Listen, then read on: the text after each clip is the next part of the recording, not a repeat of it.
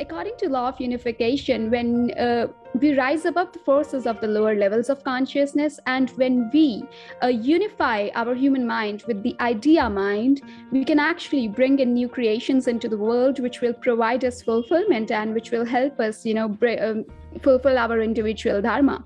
So it's more like, again, it's the same thing. It's not only creating the material things into the world, the new things into the world, but it is also connecting. It is also helping us connect with that individual dharma, with our own true purpose, which will bring us spiritual fulfillment as well.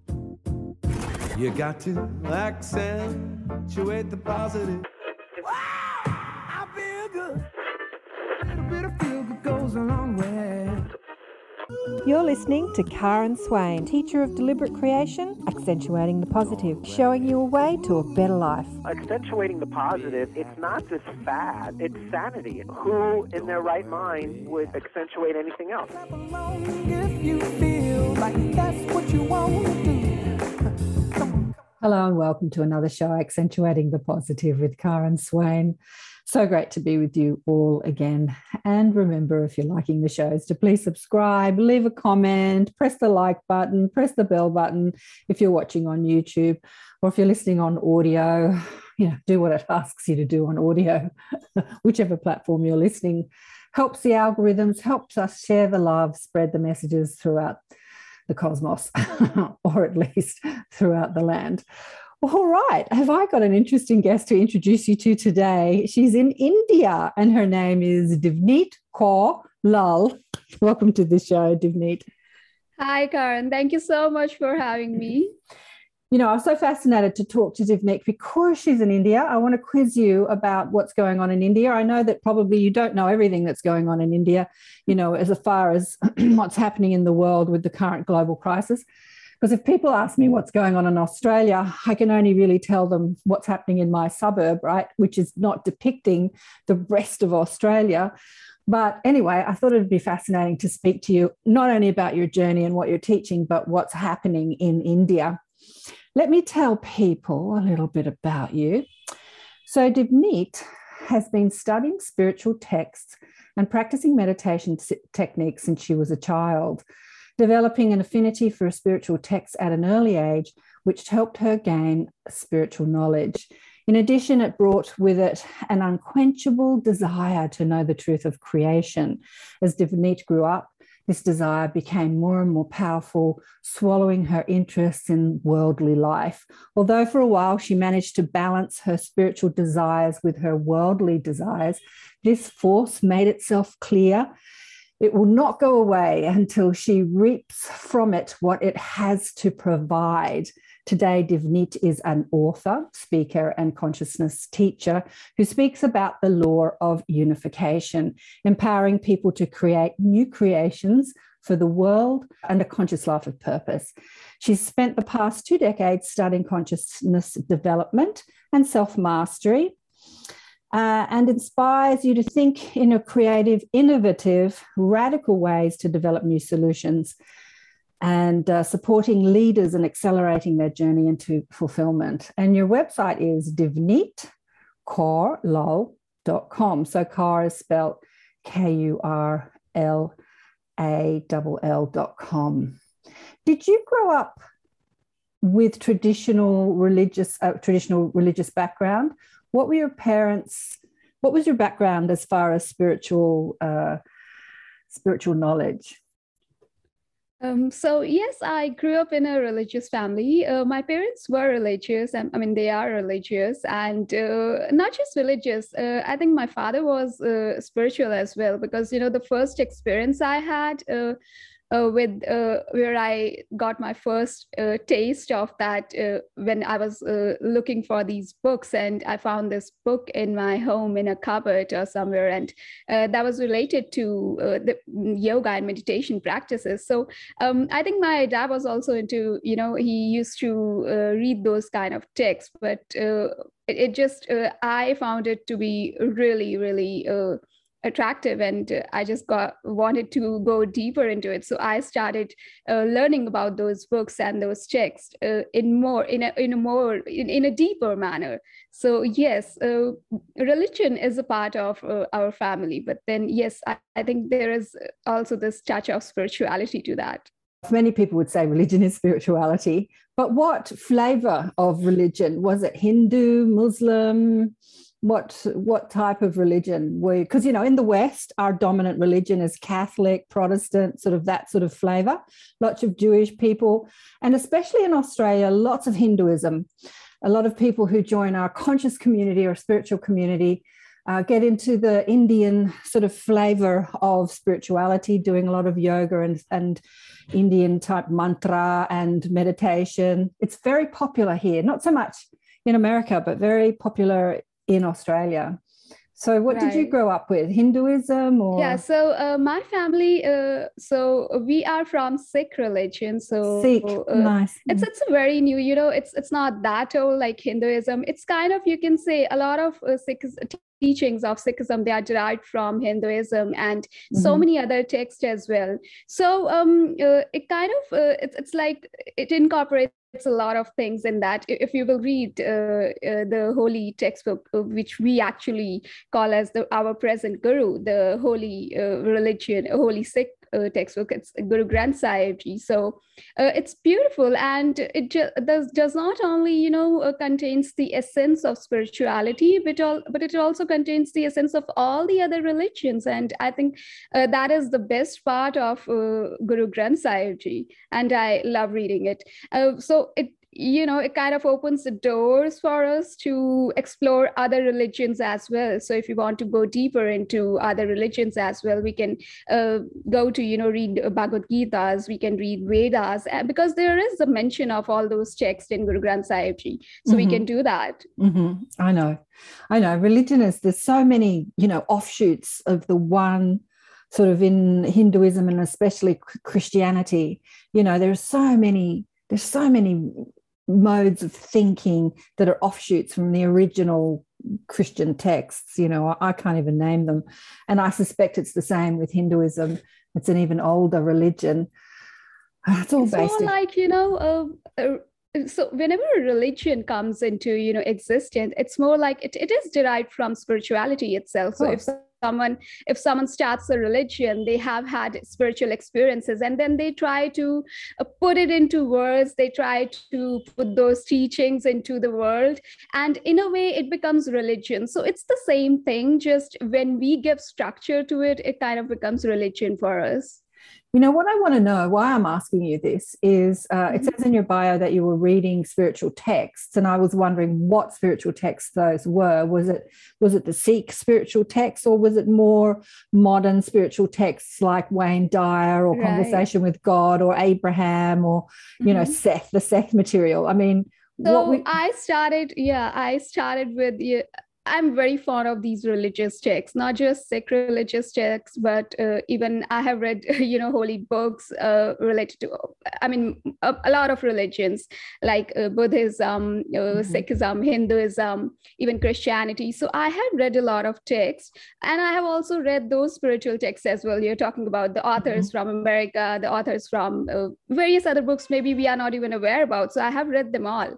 But there is this one thing which I found, which I used to interpret them in a very different way earlier before I had this spiritual experience. But once I had the spiritual experience, I was able to connect all those things. Like they were all the same. They were just using different ways to represent the same thing, but it was all the same. They were all talking about same thing. And it was just, the experiences may be different. Like some people say that a dissolution of ego happened and they kind of met God, or some people say there was the person disappeared and we were able to see this, this oneness in the world. So all these things mean the same thing. They are just using their own individual expression to express these things through their books, through that knowledge they are sharing, maybe through holy text or everything we read. Absolutely. I absolutely agree. Once you really embody the knowing of what is being taught, you see that same knowing in everything that's written. in everything Right. that's written. Right. It is spoken in different vernacular with different words, but it is the one truth. But what I'm interested to know is, well, tell us about your spiritual experience. What happened? I used to do this meditation practices, and I used to read those texts, but I never thought, it's gonna do something to me. I was just doing it because I was interested in those things to know there's some deeper truth, and there was this strong urge.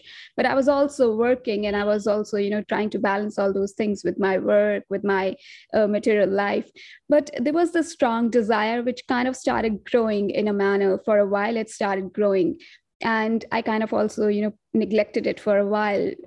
Kind of, we are not going to leave our jobs and sit in a corner and do all those things. So that was what I used to think about. So but then it was so strong that I had to do that, and I kind of felt so strongly drawn that I spent a lot of time in solitude, and I got deeper into meditation. And when I was doing that meditation, one day, it kind of, everything just kind of disappeared. Something kind of disappeared, and I had no idea what it was. So at that moment, although I used to read those spiritual texts, but when that dissolution happens, when that person disappears, or when that ego disappears, it's really disorienting. And you cannot say it's because you think that spiritual experience is going to be really something very beautiful and something very it's going to change your life. But it was just that it just kind of that identification went away, and I felt that something has gone, and I did not know what it was. And after a while, because that was a time when it was very empty, and the fullness was not there, and it took some time for me to actually, for that brightness, or for that fullness to come in, and for the process which has to, it kind of was not completed in that moment. The only thing which happened was that ego dissolution. So I had to figure out what it was. I was not able to do anything because, earlier it was the person who was controlling everything, the person who was taking charge of everything. Like, I need to do this, I need to do that. And when that person kind of disappeared, I had no idea what to do. Now there was no one, the master or the person who was mastering everything was not there. So it was empty. I was just, there was this awareness that something is there. I'm not there, something is there. I did not know what it was there. So I just kind of spent more time on solitude, did self-inquiry, and read more texts, books, trying to figure out what it is. And after a while, that the brightness started coming in. And when, that fullness comes in, that was the time I knew that, yeah, now this is it. Like, this is this is what I was searching for. And that is something beautiful. And then it's more like your life becomes a flow after that, because then your mind cannot think or plan things like we have to do this, we have to do that. It's more like things start happening in your life, and you kind of surrender to it, or you kind of leave that control. But before that, everything is being controlled by the mind. Beautiful. So how long ago did that happen, Divneet? So maybe I think it's been years now. Maybe I do not know, 4 or 5 or 6 maybe. So it's been years now. But then these ideas started coming in, and I started working upon this book. I had no idea why I was doing that, but I had to do it. It was again there was this strong force which made me do it. And I started writing, and I did that. Although I always say that I was not interested in like writing or something. I never planned that I'm going to be an author and do this kind of work. I was like, okay with my job, but yeah, it kind of suddenly happened. So before you put yourself out there as a spiritual mentor, teacher, you were in the corporate world, you said. Right. What were you doing? So I was in the technical field. I'm an engineer, and so I was working there. But yeah, there was, I would not say that I was very happy with that. I was okay with that. I never thought that I'm going to, change or leave it. I was actually thinking about working hard in the same field and, achieving something. But then I was okay with that. But there was this desire. I would say that there was something that was missing. Maybe I was not following my purpose. Maybe there was something else I had to do. And I even was not aware about that at that moment. Whereabouts in India are you? I'm in New Delhi. Oh, you're in New Delhi. And was engineering something that you wanted to do or you were encouraged to do by your family or friends or?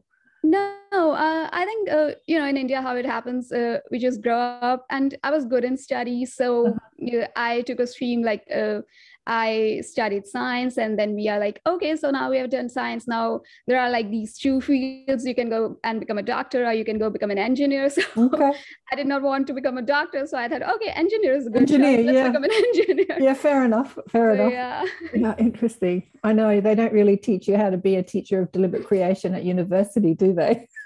It's not really on the curriculum yet. Exactly. This is how we do this. I mean, this is how we are programmed to do, or how to choose our line of work. But I'm thinking you and I and everybody else are going to change that, like maybe after my lifetime, but one day deliberate creation or conscious creation or, the law of unification or those sorts of subjects will be on the curriculum of every university. This is exactly. And, it's so good that you mentioned it. You and I have mentioned this in the book, Mastering Creation Using the Law of Unification, that we need to, create these, add these things, maybe law of unification or this conscious creation into the syllabus so that we can have those things, because the new generation is not going to follow. I do not think they are going to be living like us at all. They are more aware. I just feel they are more aware. Even my nieces and nephews, or maybe the children I come across, I just feel they are not like us. They just do not blindly follow anything. So I feel there is this awareness in them. And if we can kind of cultivate it, or if we can, help them to make good decisions, it would be so much beneficial for them and for the planet as well. Absolutely. Absolutely. So how did, so when you had this spiritual awareness occur, so first there was the dissolving of the ego, and then there was a sense of sort of emptiness, which didn't feel bad, but just confusing, right? Because there's kind of like nothing. The mind is always got to do this, got to make a plan, got to get that, like it's always doing. And emptiness is just being, it's just stillness. Right. And then you said a brightness came in. What did the brightness feel like? Was it an expansion of your psychic abilities? Like, what was happening when you said the brightness came in? So it was like, it's like, how do I explain this? It's like, when we wear sunglasses, there is this kind of small field which covers our eyes, like a black tint or some tint, whatever tint the sunglasses are.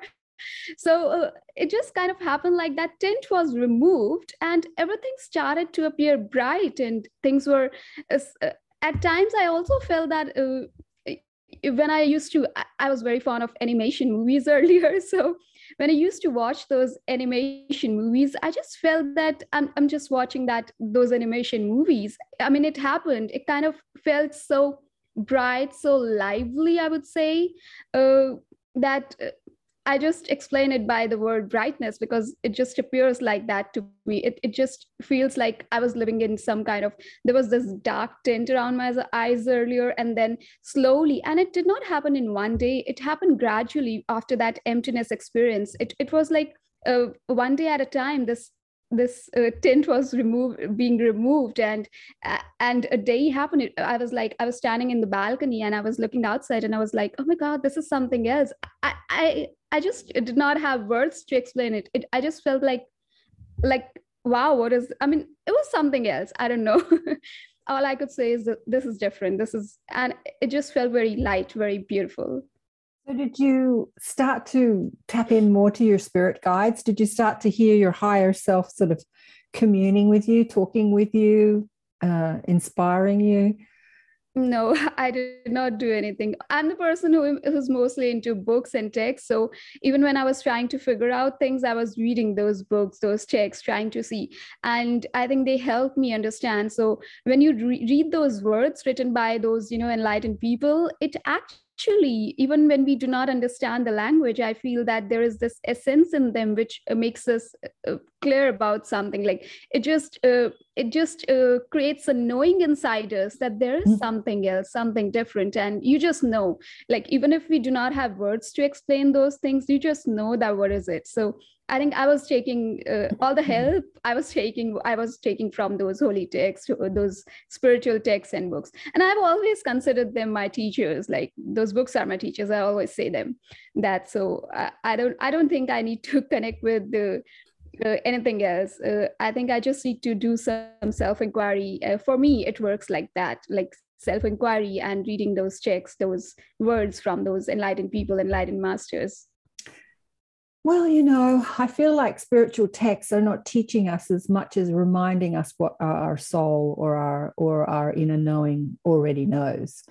And that's so true. I people ask me this question because I speak about my mob, my spiritual team, or my higher self, or my guides, or whatever you want to call it, a lot. And as a young girl, they were always speaking to me, and I knew it, but I never identified with it as anything outside of me talking to myself. Like I just used to call it my common sense. Right. It always made a lot of sense. And then we have free will, and as a sort of rebellious young girl, I would have a thought that would make a lot of sense, but I could choose to ignore it, and I often did. And every time I ignored my common sense, which is what I called it, I kind of got myself in trouble. And when I listened to it, I didn't. So it really wasn't until I was reading the book's Conversation with God, a spiritual text, that Neil, Donald Walsh, having the conversation with what he deems as God, there's the distinct two voices in the book. So there's the inquiring mind, the questioner, but what about this? And what about that? And what about this? And then there's the answer. And I realized that I was having that same conversation in my own head. I was having questions that I wasn't reading in the book. And then I was receiving the answers that were not written in the text. Have you experienced something like that? I suspect that you have. Right. Yes, and that is what I call self-inquiry, because, I always say that the answers are within us. So that wisdom which we are searching for outside, and even in those books. So even those books, they are like pointings, like where we need to go to or what we need to see. So even those words, they are just pointing us. And the self-inquiry does the same thing. So when we question ourselves, we know that where we need to go, or maybe there are pointings inside. So I do not receive answers, in the form of words or something, but I just feel there is this knowing which happens. So even when I do this self-inquiry, it's more like a kind of understanding comes in, and I'm just able to understand what it is, or where do I have to go, or what is the next step I need to take. And I think if we can incorporate all those things in our lives, we can be better decision makers in our lives, even if we have to, take a smallest decision in our life. And if we can self-inquire and see what we need to do, instead of, asking people, or because a lot of people make decisions by following the crowd, like what other people are doing, let's do the same thing. If that is working for them, maybe it will work for us. But it doesn't happen that way, because we all have our own individual purpose here, our own individual dharma, and we all can take different paths, and it can lead us to our, our destiny, or maybe what is the best for us, what is the best for the planet, or maybe which can help grow our consciousness. So I think it's best to make our own decisions by following that voice inside us, or maybe by doing self-inquiry, or maybe so people have different words, like connecting with those guides, talking to God. So whatever we can call that inner voice, that inner wisdom is so necessary to connect with. Yeah, you can call it inner knowing. I speak to many people who say, I don't have spirit guides talking to me. And I say, but you know stuff? Yeah, I know stuff. It's like, I don't know, you can call it spirit guides, or you can call it your higher self, or your inner being, or your inner knowing. It really doesn't matter what you label it, as long as you follow it. Exactly. And when people say, I asked someone a question and they say, I don't know, I would say, yeah, you do know. Because, when we're self-inquiring, as you say, when you inquire, you have an instant knowing, and then your logical questioning mind comes in almost immediately after you have the knowing, right? You have the knowing and then you have the question and then you doubt it and then you say, I don't know, but there is this knowing. So if you press people and say, what if you did know? They say, well, this is what I think, you know. It's like, okay, but the questioner seems to dominate, you know, like that can't be right. No, I don't know that. You know, the questioner, the logical inquiring mind, or the ego mind, some people call it, the doubting mind. But yes, so one can call it inner knowing and it would still be the same thing as guidance or yeah.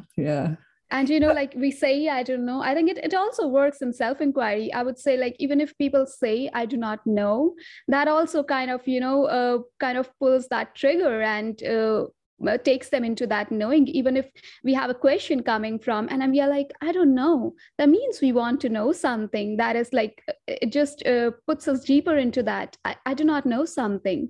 And we can go into that knowing instead of going, you know, when we are saying, I don't know, and when we are searching around, when we are going here and there. So you say I do not know, but just connect with that again, like, I don't know and I want to know. So go there and deeper into that and you will find it. Absolutely. Because it happens a lot of times, even with me, it happens, you know, although I feel that flow comes in there, like flow is there, but I still feel a lot of times that mind comes in, the mind dissolved, because the mind, I don't think the mind dissolved, I think the ego dissolved. So ego is not there, that person is not there, but the mind is, those thoughts are always there, but I'm able to, you know, consciously choose them. And a lot of times when maybe you ask me something and I'm like, I don't know, and then immediately the answer comes in. Yeah. So it happens with me. Yeah, I just say I don't know and then I answer, yeah, this is it. So I feel it helps. Mm-hmm. Let me ask you, because there's a beautiful word that you use that not everyone might know. And obviously, Deepak Chopra has done a lot for expanding sort of beautiful words from India in the English, you know, the Western society. But you use the word dharma. Do you want to explain to people what dharma is? Right. And I have even, you know, it's also part of the book, but it's I have explained it in a different manner. I mean, how I experience it, for me, it was more about individual dharma. So usually in India, dharma is the word which is used to describe religion, which is not very accurate in a sense, because we usually term dharma as our religion. Like, what is your religion? What is your dharma? That is how Indians refer to it. But in a way, it is more like the highest law, like the highest law of the universe, or how we can follow it. Dharma is more like that one law which is there, which is supporting us all, which is supporting the planet, the universe. But in a way, it is also individual to every person. So everyone's individual dharma, if we all follow our own individual dharma, our own that distinct law or that distinct purpose, as a whole, we would be able to fulfill that whole dharma, like dharma of the universe. And what happens is we deviate from our own individual dharma, which in turn kind of hinders the functioning of the whole, the functioning of the universe. Because if we are following, if each one of us is consciously following our own individual dharma, we are going to help other people in a way to follow their individual dharma, and then in turn help the planet follow its individual dharma. And, you know, we can become a peaceful planet in that manner.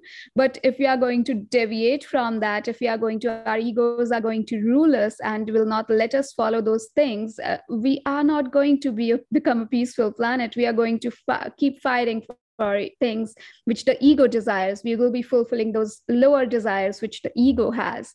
So it is so important for us to follow our individual dharma.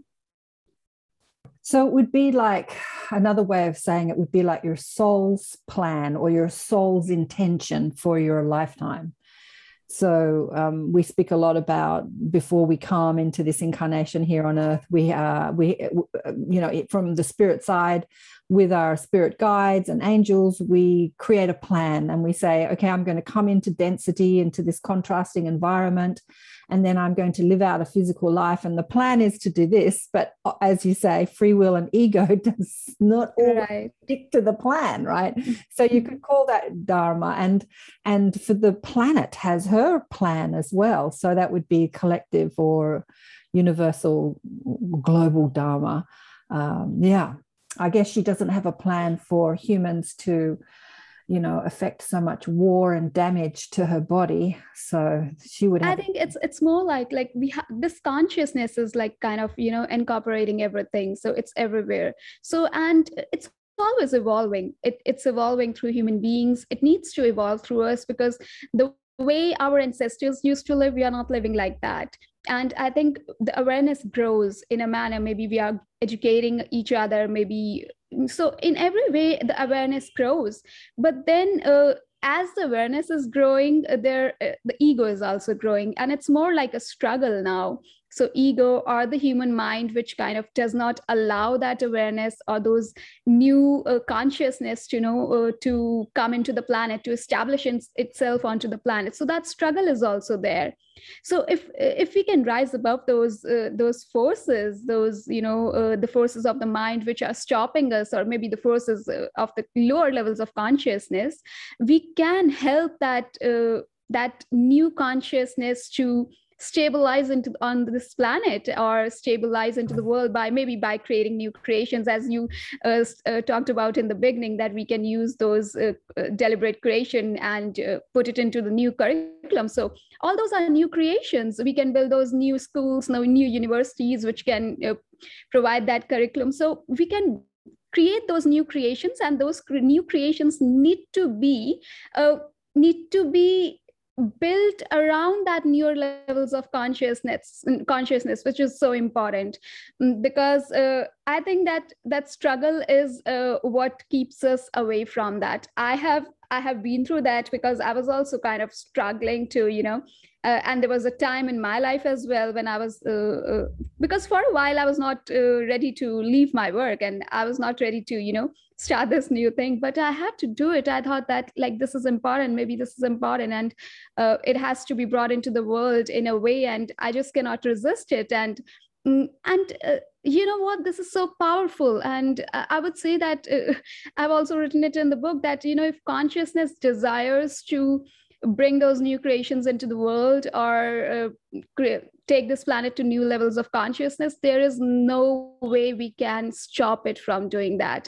Absolutely. Or what will happen is we will struggle, we will suffer, because it needs something, it needs to evolve, and we are not going along with it. So we are fighting it. And that is the reason that on our planet there are so many things that are growing. This anger, these distortions we are seeing in the world, fighting and everything. These things grow because we resist that. We resist that new levels of consciousness, which is needed to be brought into the world. So your book wasn't in your bio. What is your book called? It's Mastering Creation Using the Law of Unification. Okay, Mastering Creation Using the Law of Unification. And Right. As someone who feels that their ego dissolved, and so you had the experience of knowing ego because you didn't know ego, how would you explain the ego to people? Yeah, this is so true. You said it so rightly, that I know ego because I did not knew it early. I mean, this is so true. How would I explain it? Is I just feel that it kind of sticks around. Like it was something that used to stick around everything. Like even if we own something, we have something, maybe a thing, maybe a person. Ego is something which kind of attaches itself. It's more like that leech, it kind of attaches itself to everything it sees, it has, and that is how it is. And as soon as it was dissolved, you are free. It's like now you're not, you still love people, you still have that compassion for people, you still have those feelings, emotions, but those attachments are not there. Like that strong attachment which kind of binds us to everything, which is like chains, I would say, that drops away. So I think ego is more like that. It kind of binds us to everything, and we just feel that we are stuck. We are just, we cannot move, we cannot do anything. We suffer because of that. And as soon as it goes away, we just feel that suffering was never there. It was just that it just felt like it is suffering, but it was never there. Even those emotions which we think, like when those emotions arise in us, like hurt, pain, and all those things, even that doesn't feel like suffering. It just feels like something is passing by, as those that happiness passes by. Similarly, all those emotions flow through you. It becomes like that. So I think ego is something that kind of sticks to everything. So can I yeah. can I add my view to what I think that you're alluding to? Ego is the part of us that creates separation, because as you talk about with the law of unification, so the truth of who we are is one with everything, and we know that. So we have to have an experience when we come into this polarized world of polarity. We have to have a mechanism in which we experience separation, and the ego is the part of us that does that for us. So we feel separate from love, and separate from each other, and separate from our This is source. so beautiful. Right. And now that you have, pointed to it, and I think, yes, because when this experience happened, when that emptiness came in, not during that period when there was this emptiness, but yeah, when that light came in, I simply felt the same way, like it was this, everything is like one. So yes, maybe that ego was the thing which was creating that separateness. Yes. Yeah. I mean, it's a beautiful tool of being human.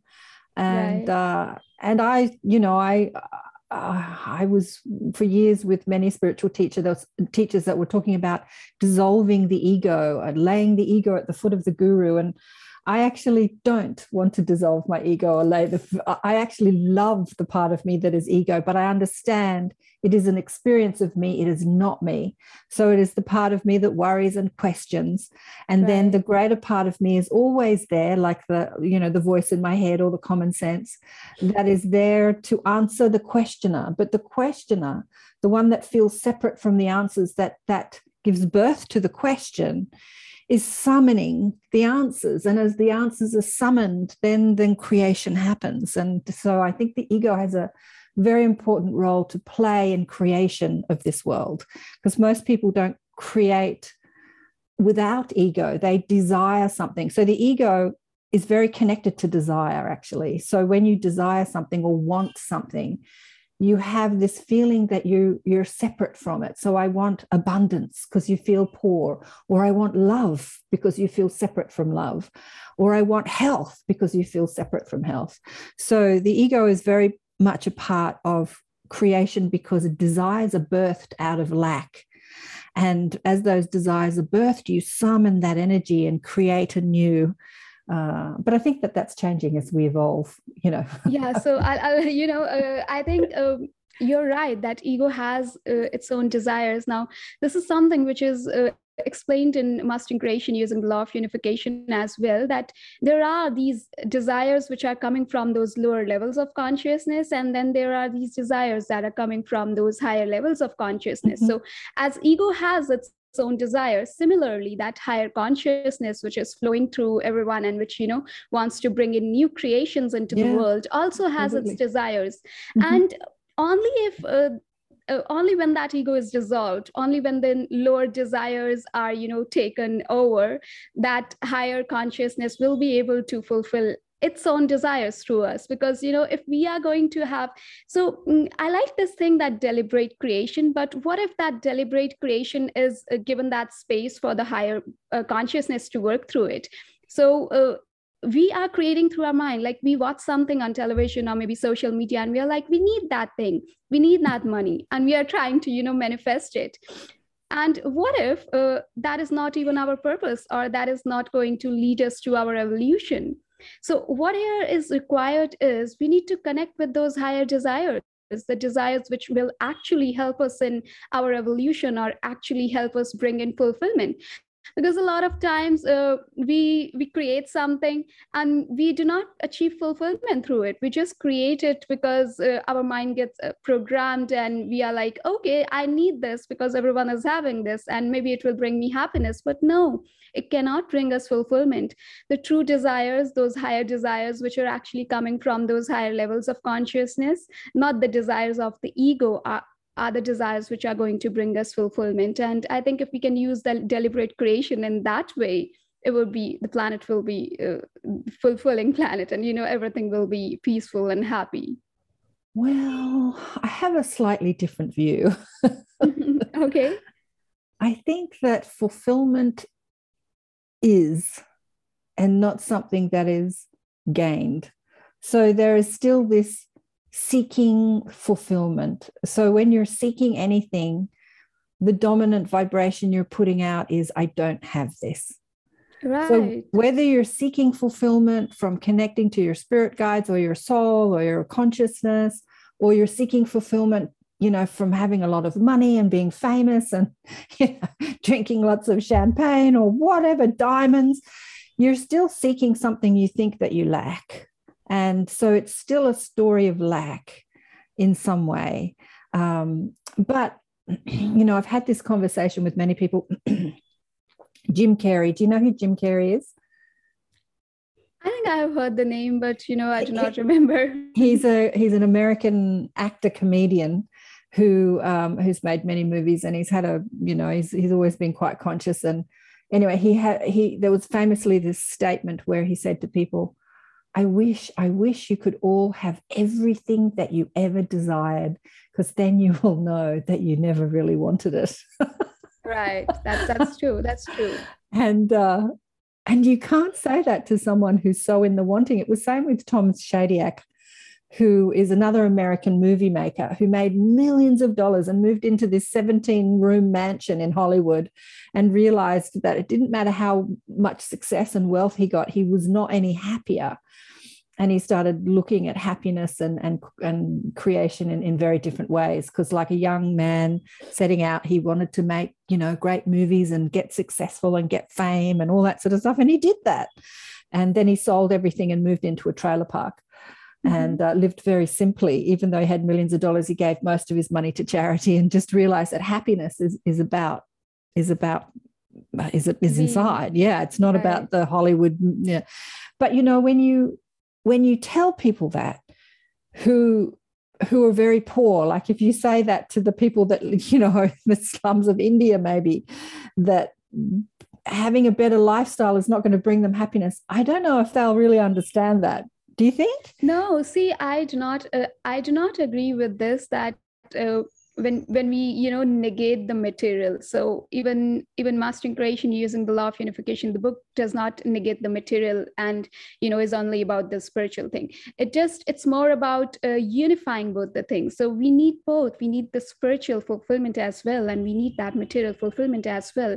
But if we are doing the creation just based upon the material, it's not going to provide us fulfillment, because there the spirituality is lacking. There that spiritual stuff is lacking. There that higher consciousness is lacking. And similarly, if we are, just living in that corner and just, trying to become spiritual or trying to be that thing, that's not going to work as well, because we still need to live in this material world. And that is the reason we are creating here. And that is the reason creation is important. So we need both. We just cannot negate one from the other. So the creation has to be like a total. It needs to provide us material fulfillment, and it needs to provide us spiritual fulfillment as well. Mm. So what is your understanding of the law of unification? So law of unification, when those ideas started hitting me, and it actually came from how the geniuses bring in new creations into the world. Plus, it was found in various motifs of the creator gods from various religions, various mythologies. And it was also found in some of other texts like Bhagavad Gita. Like the same law, it was portrayed in different manner, but it was found in all those places. And according to law of unification, when we rise above the forces of the lower levels of consciousness, and when we unify our human mind with the idea mind, we can actually bring in new creations into the world, which will provide us fulfillment and which will help us, fulfill our individual dharma. So it's more like, again, it's the same thing. It's not only creating the material things into the world, the new things into the world, but it is also connecting. It is also helping us connect with that individual dharma, with our own true purpose, which will bring us spiritual fulfillment as well. And what would you like to see for Mother India? Because I've been to India, not for a long time, but listening to Divneet and all the India is a crazy place. With all the cars and the horns and the chaos. It's and we're hearing all the beeping in the background. Can you hear it now? Because I'm in the last room right now, and outside there's this road, and I thought maybe.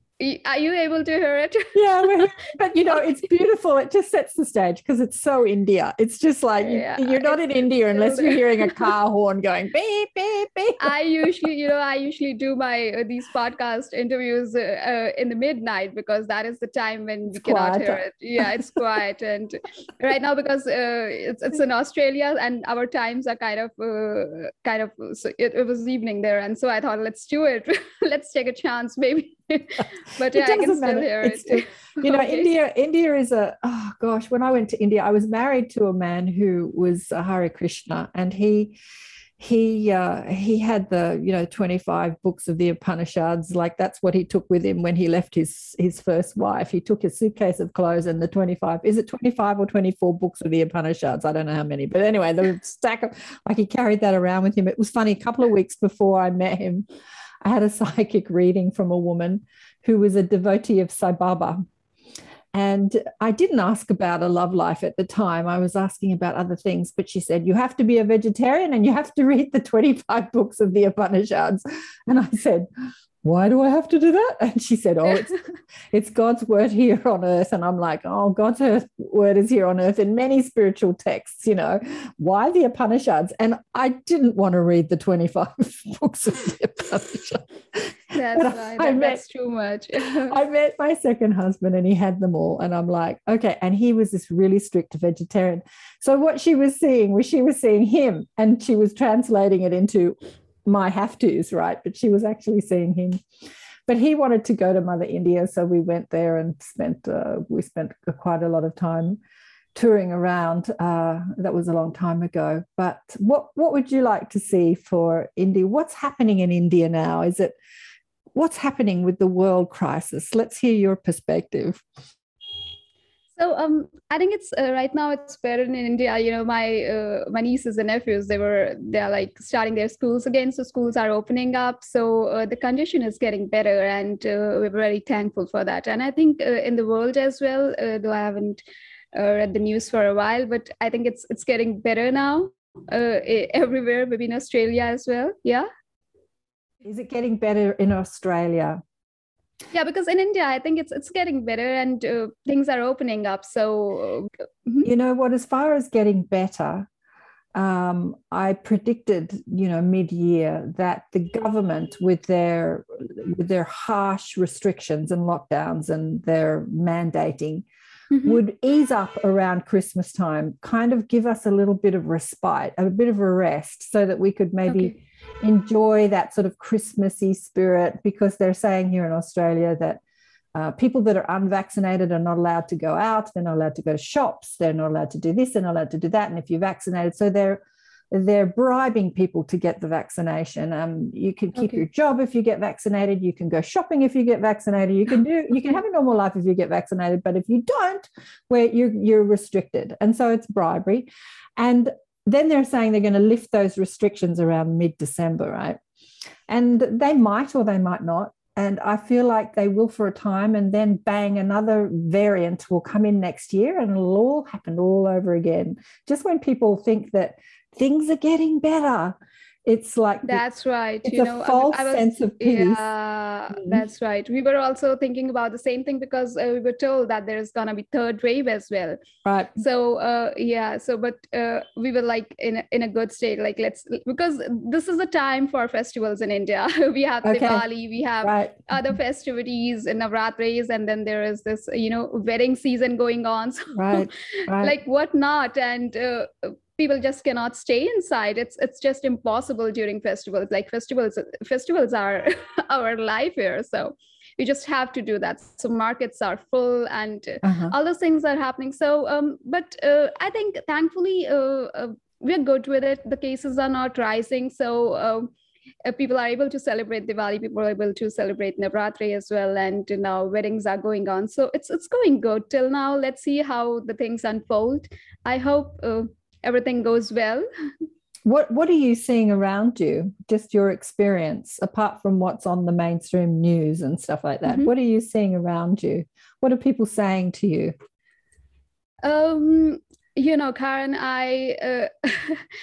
I'm someone right now. I'm all into work. I'm just talking to most of the people I'm talking to are from US, like the podcasters, and other meetings are going on. So I'm not even going. I do not move around a lot. Like I'm that kind of person. I stay inside, and I was busy with these festivities and everything. I was, with the family and everything. So people are not right now talking about COVID. I think for them it's over right now. So my family, or maybe my friends, we do not talk about COVID a lot right now. It's more, I think it was in India, it was over. It was over even as soon as the lockdown lifts up. For India, the COVID is over. So you can see everyone moving around doing their stuff, so they are free to do whatever they want to do. So it doesn't matter if the third wave become for us. But it's obviously we have to see the restrictions, but it's more like there are so many things they need to take care of. So because here we have these people who are working in their shops, people who are selling things on the streets, so they cannot sit inside for even one day. So they are the people who are daily, they have their daily wages. And if they sit there inside their home, so they'll not be able to get to eat for even one day. Exactly. Yeah. And so did India introduce strict lockdowns? I mean, India is just such a different country to America or Australia. And of course, there's so many people in India compared to like somewhere like Australia or New Zealand, not so much the States, but it's such a different country. And people that have their little stalls and stuff, they need to work every day to feed their family. Like they can't not have money come in.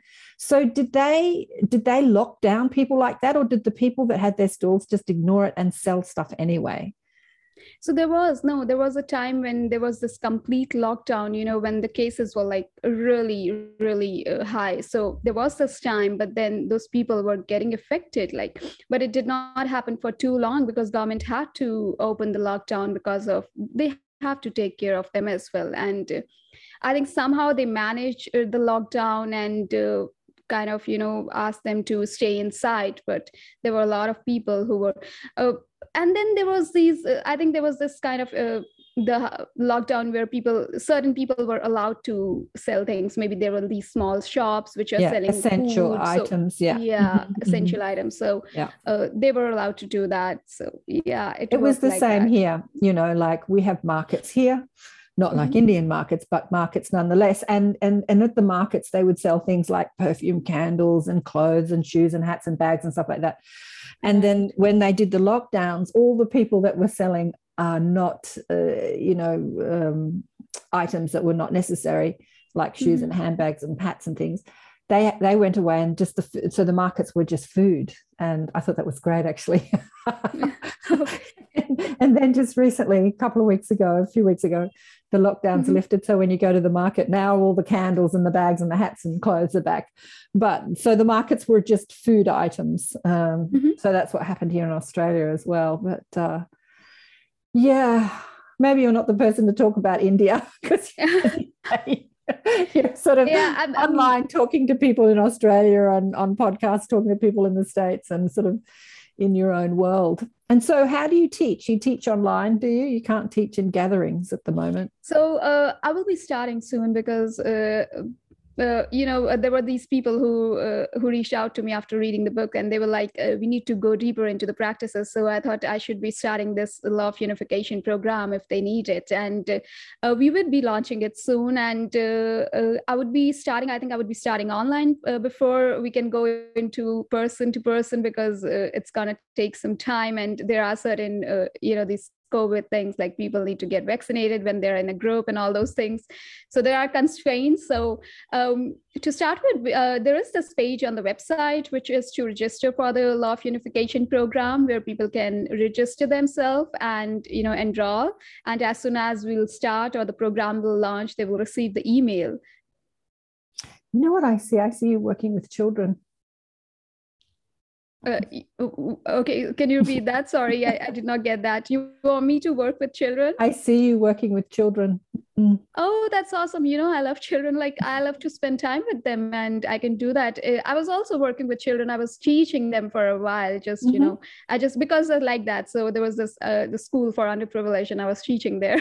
And it's so much fun to teach them. Yeah, it's really great. The energy they are having, and it's beautiful. So what were you teaching them? Were you teaching them just sort of normal math and yeah, like it's just normal, like the schools. But can you take your subjects? Can you take your program into that place? I can do that. So what age would you suggest me to teach them? You'll figure it out. Yeah, because the very young ones are not going to get it. I think they're going to be they will. Yeah, they will. I can teach them meditation. You can teach them meditation, and you can just, the young ones totally get it. So you teach them meditation, and then you ask them questions, and you just change the vocab, the vernacular, the words. You just make it in the words that kids would understand. That's beautiful. I think we can do that. You can do that. Look, Definitely. these programs, they're happening throughout schools now. I have a friend in the States whose son was killed in a shooting in an American school, and she's teaching. She calls it an enrichment program, or you can, and some people are calling it anti-bullying. Like they're using words that the mainstream schools can understand. So why does someone bully somebody because they're feeling, not good enough inside, and just getting people to go in and feel their power inside? Right. It's just, you can really make it very mainstream. We can do that, right? Yeah. I mean, yes, I think I would love to do that. I love to spend time with them. I see that. I mean, you can still do your adults and do your online stuff, but I do see you going back and working with the kids. Or maybe you still are working with the kids. I don't know. I think maybe I could do that part-time or somewhere, because as I told you, I love to spending time with them, and it's just makes you more joyful, to spending time with kids. Yeah, it's so joyful. The kids are fabulous. Right. Oh, darling one, it's been such a beautiful blessing and pleasure to talk with you today. Same here. To hear about your law of unification and your experience, and a little bit about what's happening in India. We'll wait and see what happens next year. Yes, as you say, it's festival season and wedding season in India, and they're going to roll out the third wave next year. They're going to go just when you think you're getting comfortable and life's going back to what we deem as normal. They're going to go, stop, Marburg's happening. They're going to call it Marburg, and everybody has to. This is more potent and more dangerous than what's the one, Delta and COVID. And they're going to roll it out next year. But it's all a reason to it. There's all a reason to it, and many people are coming up with ways in which to get around it, like you are. Doing stuff online and changing as they lose their jobs. They're sort of moving into other jobs, which is helping them, which maybe they enjoyed more than the jobs they were doing before. There's lots of reasons for this happening in the world. And even though it looks bad, it's all good. That's right. There's always a purpose behind it. I agree with that. There is always a purpose. Even suffering has its own purpose. Right. Thank you so much for being on the show. Thank you so much, Karen. It was so wonderful talking to you. Isn't Divneet gorgeous? Such a beautiful, beautiful teacher. It was fascinating hearing her story. We had a long chat after I turned off the recording, and as usual, I was thinking it got so interesting that I was thinking, I wish I still had the recording on. What were we talking about? We were talking about the ego. We got more into the ego, and when you dissolve the ego, you still have to come back into understanding that we can't. I was saying that we can't operate in this world without having an ego. I was telling her about Byron Katie when she first had her epiphany, how she woke up. As she says, a cockroach crawled over her foot and woke her up. I always say she woke up dead, because she woke up in that same experience that people often speak about when they've had near-death experiences, feeling one with everything and connected to everything, not identified with the body, not identified with personality or identity at all. And she looked in the mirror, and she was looking at this face in the mirror. She had no idea it was her. She didn't So the ego is that part of us that helps us operate in this world of separateness and polarity, where you say, you know, this top is mine, and or this body is mine and your body is yours. It's this idea of separateness. So even Byron, when she first had her epiphany, didn't understand that separateness, and she's spoken about walking into somebody else's house. She had no idea that that property was not hers to walk into, because there was this no concept of yours and mine. There's just this oneness of being. And so if we are identified with being completely one and unified, we couldn't really operate in this world. So as much as you can dissolve the ego, it's like you expand into the oneness, and then you reconnect with your truth, and you come back into the concepts and the identity of the ego, but you're completely changed, and you realize that the ego is something that you wear and not something who you are. Whereas before you thought it was, you know, you thought you identified with the ego being you. Yeah, anyway, so that was a part of the conversation that we had after I turned off the recording. But yes, she gorgeous, lovely, beautiful, young, beautiful teacher. Yeah, and I was quizzing her more about India and how those concepts that she's teaching is. We were just talking about, I think we said it on the recording on the show as well, that you know, India is one of these countries that is so identified with their religion. It's so religious everywhere you go. When I was there years ago, everything is about religion. Everything. Yeah, but yeah, it's an interesting place. India is an interesting place. Yeah, it's a very interesting place. Anyway, I think that she's hoping, because she's published the book in America, that she's hoping that she'll get some recognition and stuff in the Western countries. But I feel like she's needed in India. She's needed in India because there's so much, you know, religion can be a good thing, but if it's just a habitual thing that you don't really understand as your truth, just something that you need to do in order to, you know, please the gods or please God or not go to hell or whatever idea you have, it's kind of different than having that knowing inside you of who you are.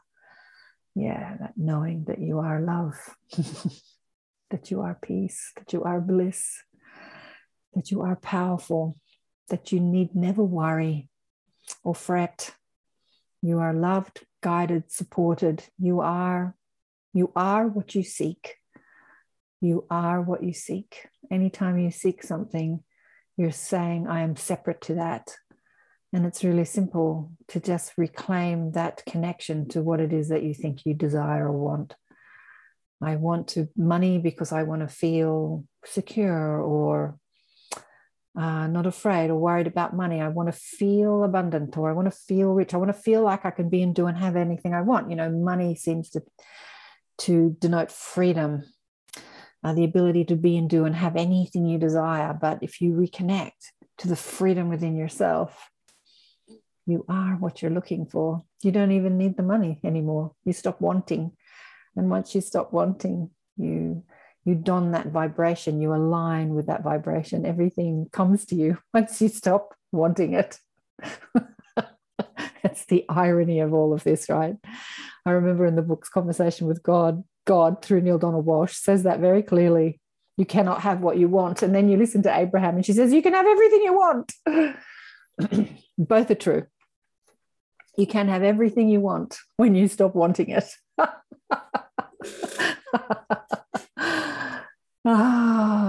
Want your connection to God. Seek that. Know that you are that. Know that you are what you seek. There you go. In a nutshell, know that you are what you seek. I am love. What does the Federation of Light say through Blossom? I am the love. I am the truth. I am the light. I am. And we had William Linville on the show, not on the show, in the Inner Sanctum this week. Josie Thompson's coming up in a couple of weeks. Incredible teacher. But William gave us this beautiful mantra. Now, did I write it down? Okay, I found it. How about this? I am a clear, perfect channel of divine love and truth. I am a clear, perfect channel of divine love and truth. I am a clear, perfect channel of divine love and truth. Say that a few hundred times a day. See how that changes your life. I am the light, I am the truth, I am the love, I am a clear, perfect channel of divine love and truth. Yeah, you are. Everybody is, when they claim it to be so. Just claim it as your truth, and it will be your truth. Because what, you know what? It is your truth.